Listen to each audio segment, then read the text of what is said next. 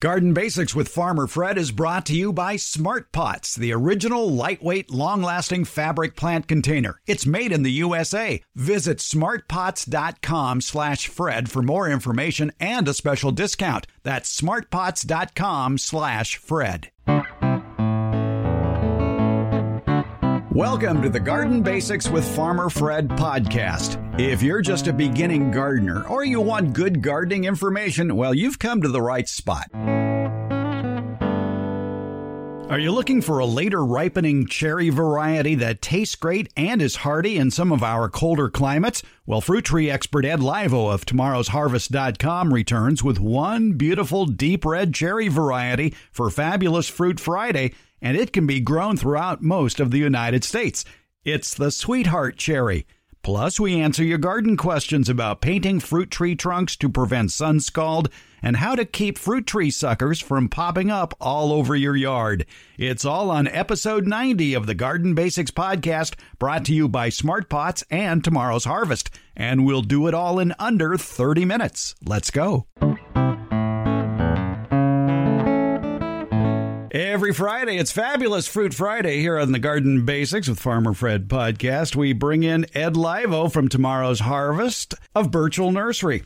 And Ed, I think one of the first fruits that are going to start, shall we say, bearing in the near future here are going to be cherries. Well, yeah, you bet. We talked about cherries like a couple of shows back there. We talked about the Black Republican and primarily, talking about the Black Republican was to share the excitement about this, nostalgic piece of fruit that's absolutely wonderful, just tremendous, for anybody who loves outstanding, unusual fruit. But the one I want to talk about today actually is one of the most modern of the self-fruitful or self-fertile varieties, and that's the Sweetheart Cherry. But it has a similar kind of exciting lineage in that it originates from one of the most prolific breeders of cherries in the world, the Summerlin Research Station up in British Columbia, and they have a history of introducing some incredible varieties of cherries, amongst which one of the most popular would be the Lapin cherry, which came out of the Summerlin Research Station. And the Sweetheart, of course, now is a new variety that, when I say new, I don't mean new. I mean it actually, was introduced back in 1992. So that's very, very new for these exciting new self-fruitful varieties of cherries. Sweetheart actually is very versatile. It has a number of different qualities that make it a superior choice for backyard gardeners. I'm just really, really jazzed about it. Have been for quite a while. I just for the sake of clarity, I'm looking at a book called Fruit, Berry, and Nut Inventory, the 3rd edition. And it says about the Sweetheart that it is a large, bright red fruit with good flavor. It talks about it being sourced in 1992, but I notice at tomorrowsharvest.com, the description for the Sweetheart Cherry says it was officially released in 1994. That's the truth, too. I wrote that. So, of course, it is true. And it was officially released. All right. Now, 94. I have another question about the description in this book of the Sweetheart Cherry. Sure. It calls it precocious. Now, when I think of the word precocious, I think of Shirley Temple or Little Stevie Wonder. What does the word precocious mean in reference to a fruit tree? It means Shirley Temple or Little Stevie Wonder, except for in its ability to be young and productive. Oh, that's it. So it produces earlier then. Correct. Yeah, and it produces a lot. Precocious is beyond just some fruit early on. It produces a substantial amount of fruit at a much younger age than the average. And so that would be your Shirley Temple or your Stevie Wonder example. It would be the Little Stevie Wonder example. Correct. Little Stevie Wonder. Right. Because he's our age now. Yeah. But he sure did play harmonica better than I did when he was my age. Yes. So the Sweetheart Cherry, large, bright red fruit with good flavor. And from what I understand, it bears later in the year. It's a late cherry. Yeah. So it's kind of like, for successive ripening, it would be an anchor cherry, one of the last ones that you'd harvest. Its parent is a Van, and then a variety that probably nobody's ever heard of called New Star. But it's a Van cherry. Van cherries are late as well. Van is an incredibly intense flavored cherry to begin with. And so it's inherited that characteristic. It's the Sweetheart has a very, very wonderful, rich, sweet flavor. And it's rather firm as well. So for those people who like their fruit firm, the Sweetheart is large and very firm as well. Now, if it is precocious and it grows and bears fruit and it's a late bearing crop, one problem I know that cherry trees might have if this pest is in your area and it really likes the late cherry crop, and that's the spotted wing Drosophila, part of the family of vinegar flies that are out there that pierce cherries and lay eggs inside of them, making them rather unappetizing. Yeah, and one of the things about the Sweetheart cherry that we should point out is that it produces a tremendously heavy crop. It crops very heavy, dependably very heavy, so much so that it really should be pruned back aggressively to keep the canopy in check, keep it low, so that the limbs on what they call the secondary or the primary wood or the primary laterals off of the tree, so they become very stout and very, very thick and heavy, so that it can support the weight of this tree's large crops. And of course, this becomes a target for the spotted wing Drosophila. But covering techniques, the simple act of throwing a row crop cover over the top of the tree, just before the fruit starts to color. So the insect likes to attack fruit as it matures, and that's where it does its primary damage. But if you can throw this cover, like a simple row crop cover, over a well-managed, low-kept cherry tree, you'll avoid that problem completely. How low could you keep the tree? Oh, you can keep the tree probably in the 5 to 6 foot range. Now, I kept a cherry tree, when I was with the Dave Wilson nursery, I kept a cherry tree at 48 inches for almost 10 years. And it bore every year. Oh, yeah. So did the Santa Rosa plum that I had, just adjacent to it. It makes it, if it makes it easier to net, well, that's one great strategy for thwarting the spotted wing Drosophila. I guess the time to throw that net over is as soon as you start seeing the fruit turn color, probably from yellow to pink or thereabouts. Correct. That's exactly when you put it on. You want to make sure that when you cover the tree, you actually tie the canopy or tie the cover to the bottom of the tree so that no insect can get in there and get trapped. Still, you'll ward off better than 90% the damage that would be typical if you left the tree uncovered and didn't spray or didn't do anything to control the insect. I think, it just, kind of harkens the need to size control the tree because or your fruit trees, simply because we've got so many different challenges in terms of pests or even disease control that it makes it so much easier if your trees kept at a reasonable height. Now, obviously, we're not talking about bird netting when we're talking about an insect that's only 1/8 of an inch big. So right. What do you use for a cover?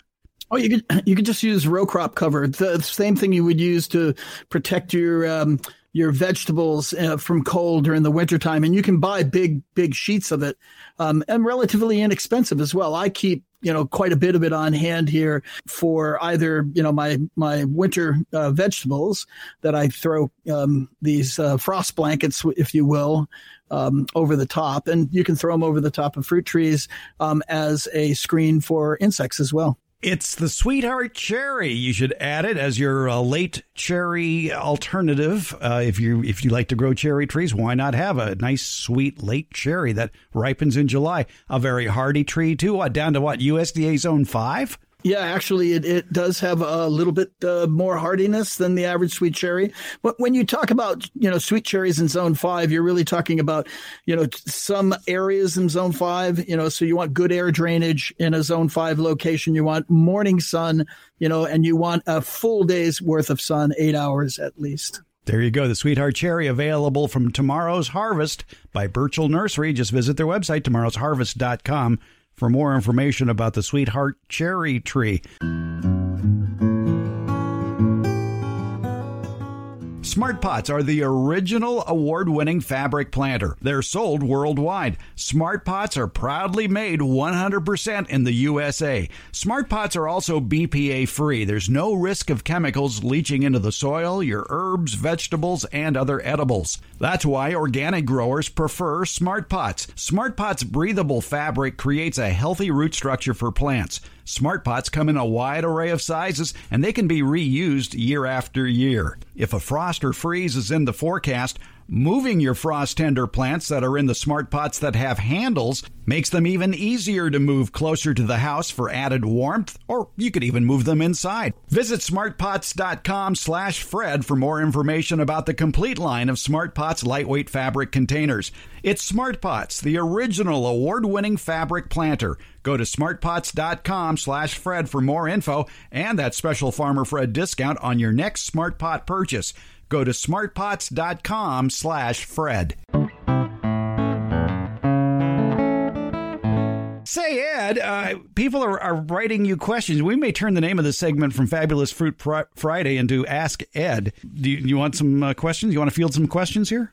Oh, yeah. That sounds fun. All right. Over on the Apple podcast in the comments, and thank you for commenting on the Garden Basics with Farmer Fred podcast if you listen to it via Apple. A grower in California who gave the podcast 5 stars. God bless you, sir, or ma'am, writes in, I'd like to hear your response on the best type of paint mix to protect trees for sun scald. In the past, I have made my own whitewash using a mixture of salt and type S lime and cover the lower trunk of the tree. I never liked the idea of using latex paint. However, I listened to your show about salt and many types of fertilizer. So what is an alternative? What do big orchards use? What options are there? Ed? Well, liming of the tree goes back, ages, but I think that's latex paint. I've used latex paint, forever. And I've actually experimented to great degrees with latex paint back in the late 90s, early 2000s.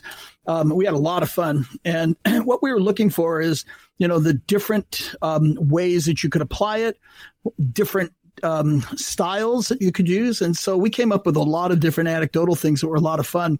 And one was that, first, of course, you use an interior latex paint, never use an exterior latex paint because exterior latex paints have fungicides in them, but interior latex paints don't. Dilute that to 50 to 70%. A lot of times you'll hear 50%. I found that 50% can be just a little bit too thick. A lot of times 70% with water is just fine. And what we found was a lot of fun was, you don't have to do it with white. You can do a peach tree in peach, a yellow if you want to. Yeah. You can do a cherry tree in a very, very light, colored red if you'd like to. And, you could, your lemon tree, you could do it in lemon yellow if you want, as long as it's a bright reflective color. And also, the latex acts as a barrier, so that the not only the reflective quality of the paint or the color of the paint works to ward off sunburn and doesn't destroy the cambium of the tree, but also it keeps the boar from coming in and puncturing through. They can't break through the latex. So that it acts as a double barrier. Using colors was a lot of fun. And also painting the canopy or the trunk up into the primary scaffolding limbs, the first parts of the canopy in the bottom of the tree. So we always want to go up into that first set of primary scaffolds. The other thing that we had fun with, if you want to be a little bit more on the organic side, was we worked with talc paints. And these came out of a company. You have to excuse me because I haven't worked with these companies in years, but these talc paints came out of a company in Arizona at the time.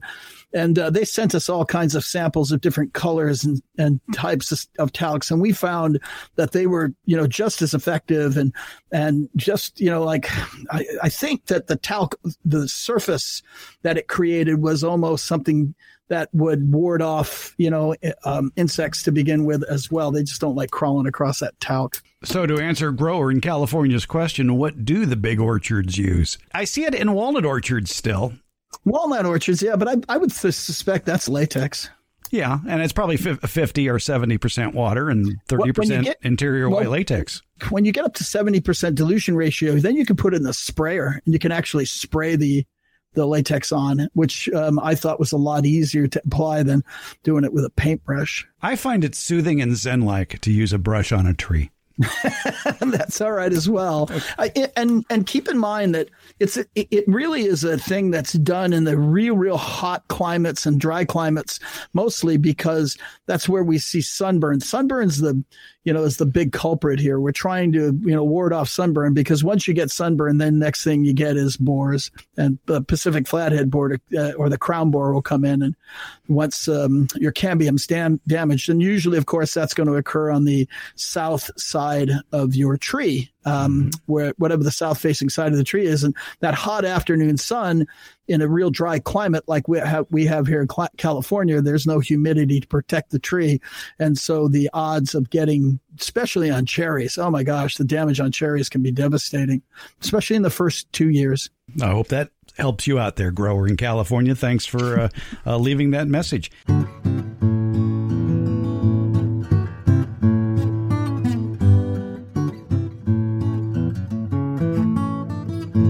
We're talking with Ed Livo from Tomorrow's Harvest at Burchell Nursery. And let's talk a little bit more about getting some more bang for your buck when it comes to planting fruit trees. You want a long harvest season. Just about any deciduous fruit you can think of has many varieties which ripen at different times.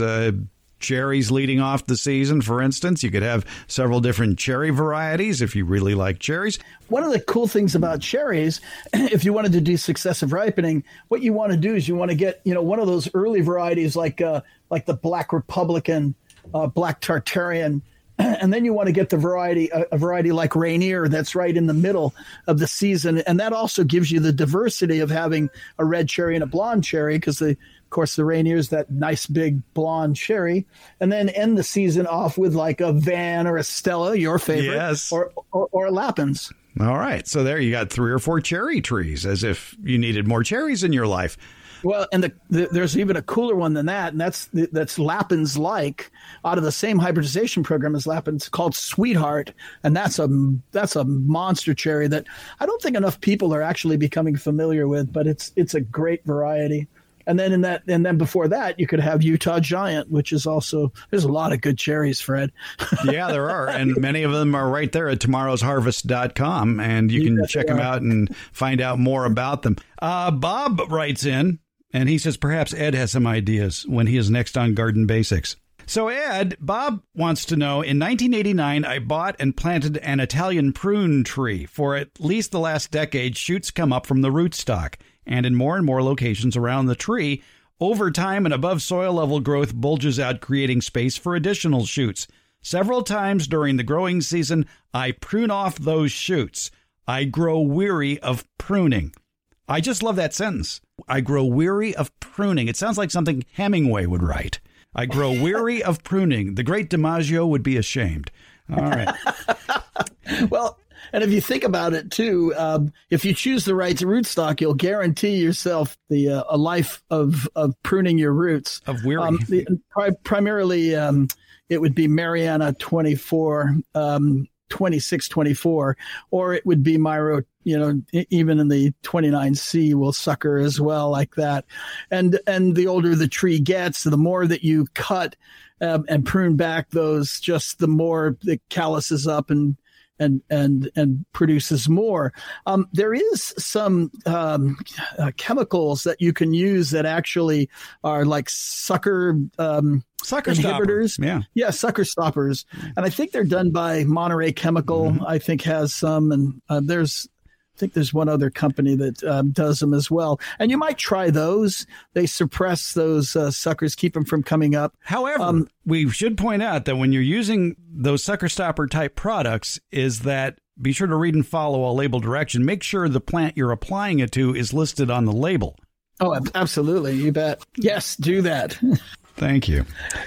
You're very welcome. All right. But he does finish off by saying, I've been toying with the idea to chop off these growths back down to the root they are attached to. How likely am I to kill the tree? And like you just said, all you're going to end up doing is producing more sprouts if you do that. Yeah, and I tell you what, I've seen what the results of that is. And keep in mind this, that every place that those roots have popped out of the ground, 6, 8, 10, 15 feet from the tree, that right there has a whole new root system attached to it. And you may dig that out, but the root that you leave in the ground, you'll be surprised. It'll sprout up everywhere. It'll start pushing new growth everywhere, places where it's never pushed before. When you've got it calloused up, in one spot where it calluses up every year, it seems like that's where your greatest concentration of new growth occurs every year, almost like a new tree starts every year. But when you start trying to cut those roots off, man, they can get to be a nightmare. You can turn your yard into one big rootstock patch. Is that a particular characteristic of the Mariana rootstock? Yeah, more so with Miro 20. Well, Mariana, 2624. Absolutely. Excuse me. Yes, it is more of a characteristic of Mariana 2624. But Miro 29C is prone to it as well. Myrobalum rootstocks are prone to it as well. Someday we'll do a rootstock show.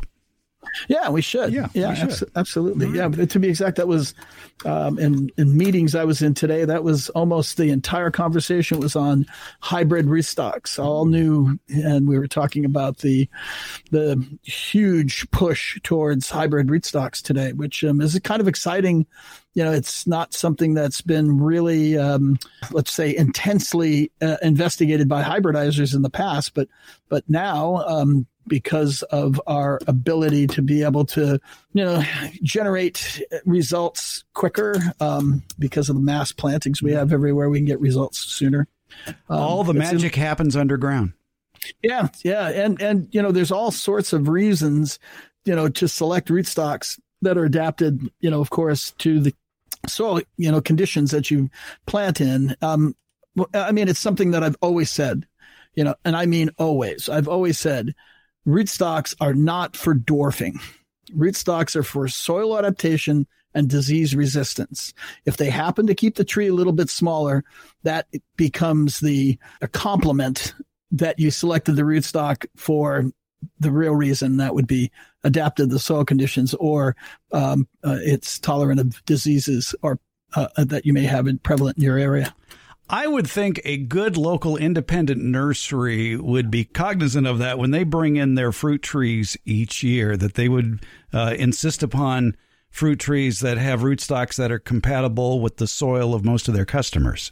When you get into the home garden, though, I think it's a greater challenge. In commercial, I think you're probably more forced to look at rootstock.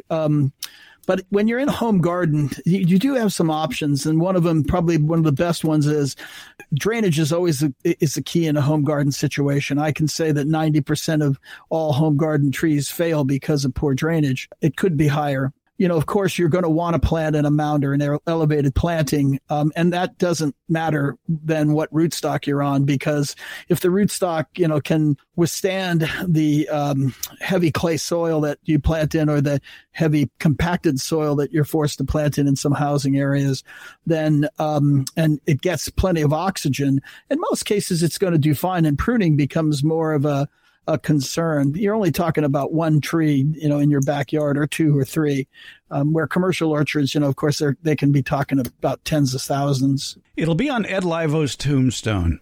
Plant them high, keep them low. Yeah, that's right. Hey, I love it. That was great. Yeah, plant them high always. I think I've advocated raised bed plantings for pretty consistently for the last 30 years. I just watched the walnut guys. The walnut guys up north in the Santa Rosa area all planted on mounds, and I couldn't figure out why they were planting so high. And so I asked a few of them, and they said, oh, it's because we don't know what the winter weather is going to bring here. And so, we want to make sure that there's always oxygen available above ground to supply oxygen to the root systems that are inundated with water throughout the wintertime. And so I took that back to the nursery, and basically, I don't care what rootstock it was on. I just recommended that in Sonoma County, our soil is heavy, compacted, and has shallow hard pans, and you're best to plant all your fruit trees 12 to 18 inches above the grade. There you go. The Sweetheart Cherry Tree, available from Tomorrow's Harvest by Burchell Nursery. Visit tomorrowsharvest.com. Find out more about the Sweetheart Cherry Tree. Make it part of your cherry tree arsenal. Ed Livo, why don't you come back next Friday for Fabulous Fruit Friday, and we will take some scenic diversions after we talk about whatever we talk about. You know what? I'll look forward to that, and I won't even plan. All right. No, please plan. Please plan. All right. Thank you for your help on this. You're always welcome. The warmer weather means that fruit trees and berry bushes will soon spring to life with the promise of tasty, nutritious, fresh fruit for you and your family. So what are you waiting for? A website for more information? Okay, it's tomorrowsharvest.com. That's your go-to site for a complete line of backyard fruit trees and bushes. Tomorrow's Harvest fine line of fruit trees is the result of 75 years of developing, testing, and growing. 3 generations of the Burchell family have been at the forefront of research and development of these plants of the highest quality. And all of these beautiful edible plants have been carefully cultivated for your home garden. And they come in plantable paper pots. They're ready for you to stick directly in the ground, pot and all. Look for Tomorrow's Harvest fruit trees at better retail nurseries. And if your favorite nursery doesn't carry any of Tomorrow's Harvest fruit, nut, and berry varieties, you can order them directly from tomorrowsharvest.com. Let the Burchell family's 3 generations of experience take root in your home orchard, landscape, and garden. It's Tomorrow's Harvest, goodness that you can grow. To find out more about their nutritious and delicious fruit and nut varieties, visit tomorrowsharvest.com. The Garden Basics with Farmer Fred podcast has a lot of information posted at each episode. Transcripts, links to any products or books mentioned during the show, and other helpful links for even more information. Plus, you can listen to just the portions of the show that interest you. It's been divided into easily accessible chapters. And you're going to find more information about how to get in touch with us. You can leave an audio question without making a phone call. You do it via SpeakPipe. Go to speakpipe.com/gardenbasics. It's easy. Give it a try. If you're listening to us via Apple Podcasts, put your question in the ratings and reviews section. You can text us questions and pictures or leave us your question at 916-292-8964. That's 916-292-8964. And you can email us, fred@farmerfred.com. And please tell us where you're from, because that'll help us greatly accurately answer your garden questions. Because after all gardening is local. In the show notes, you'll find links to all our social media outlets. That includes Facebook, Instagram, Twitter, and YouTube. Also, you'll find a link to the farmerfred.com website. Garden Basics comes out every Tuesday and Friday and is brought to you by Smart Pots. It's available just about anywhere, and that includes Apple Podcasts, iHeartRadio, Spotify, Stitcher, and Google Podcasts. And for Northern California gardeners, it's the Green Acres Garden Podcast with Farmer Fred. It's available also wherever you get your podcasts. Thank you for listening, subscribing, and leaving comments.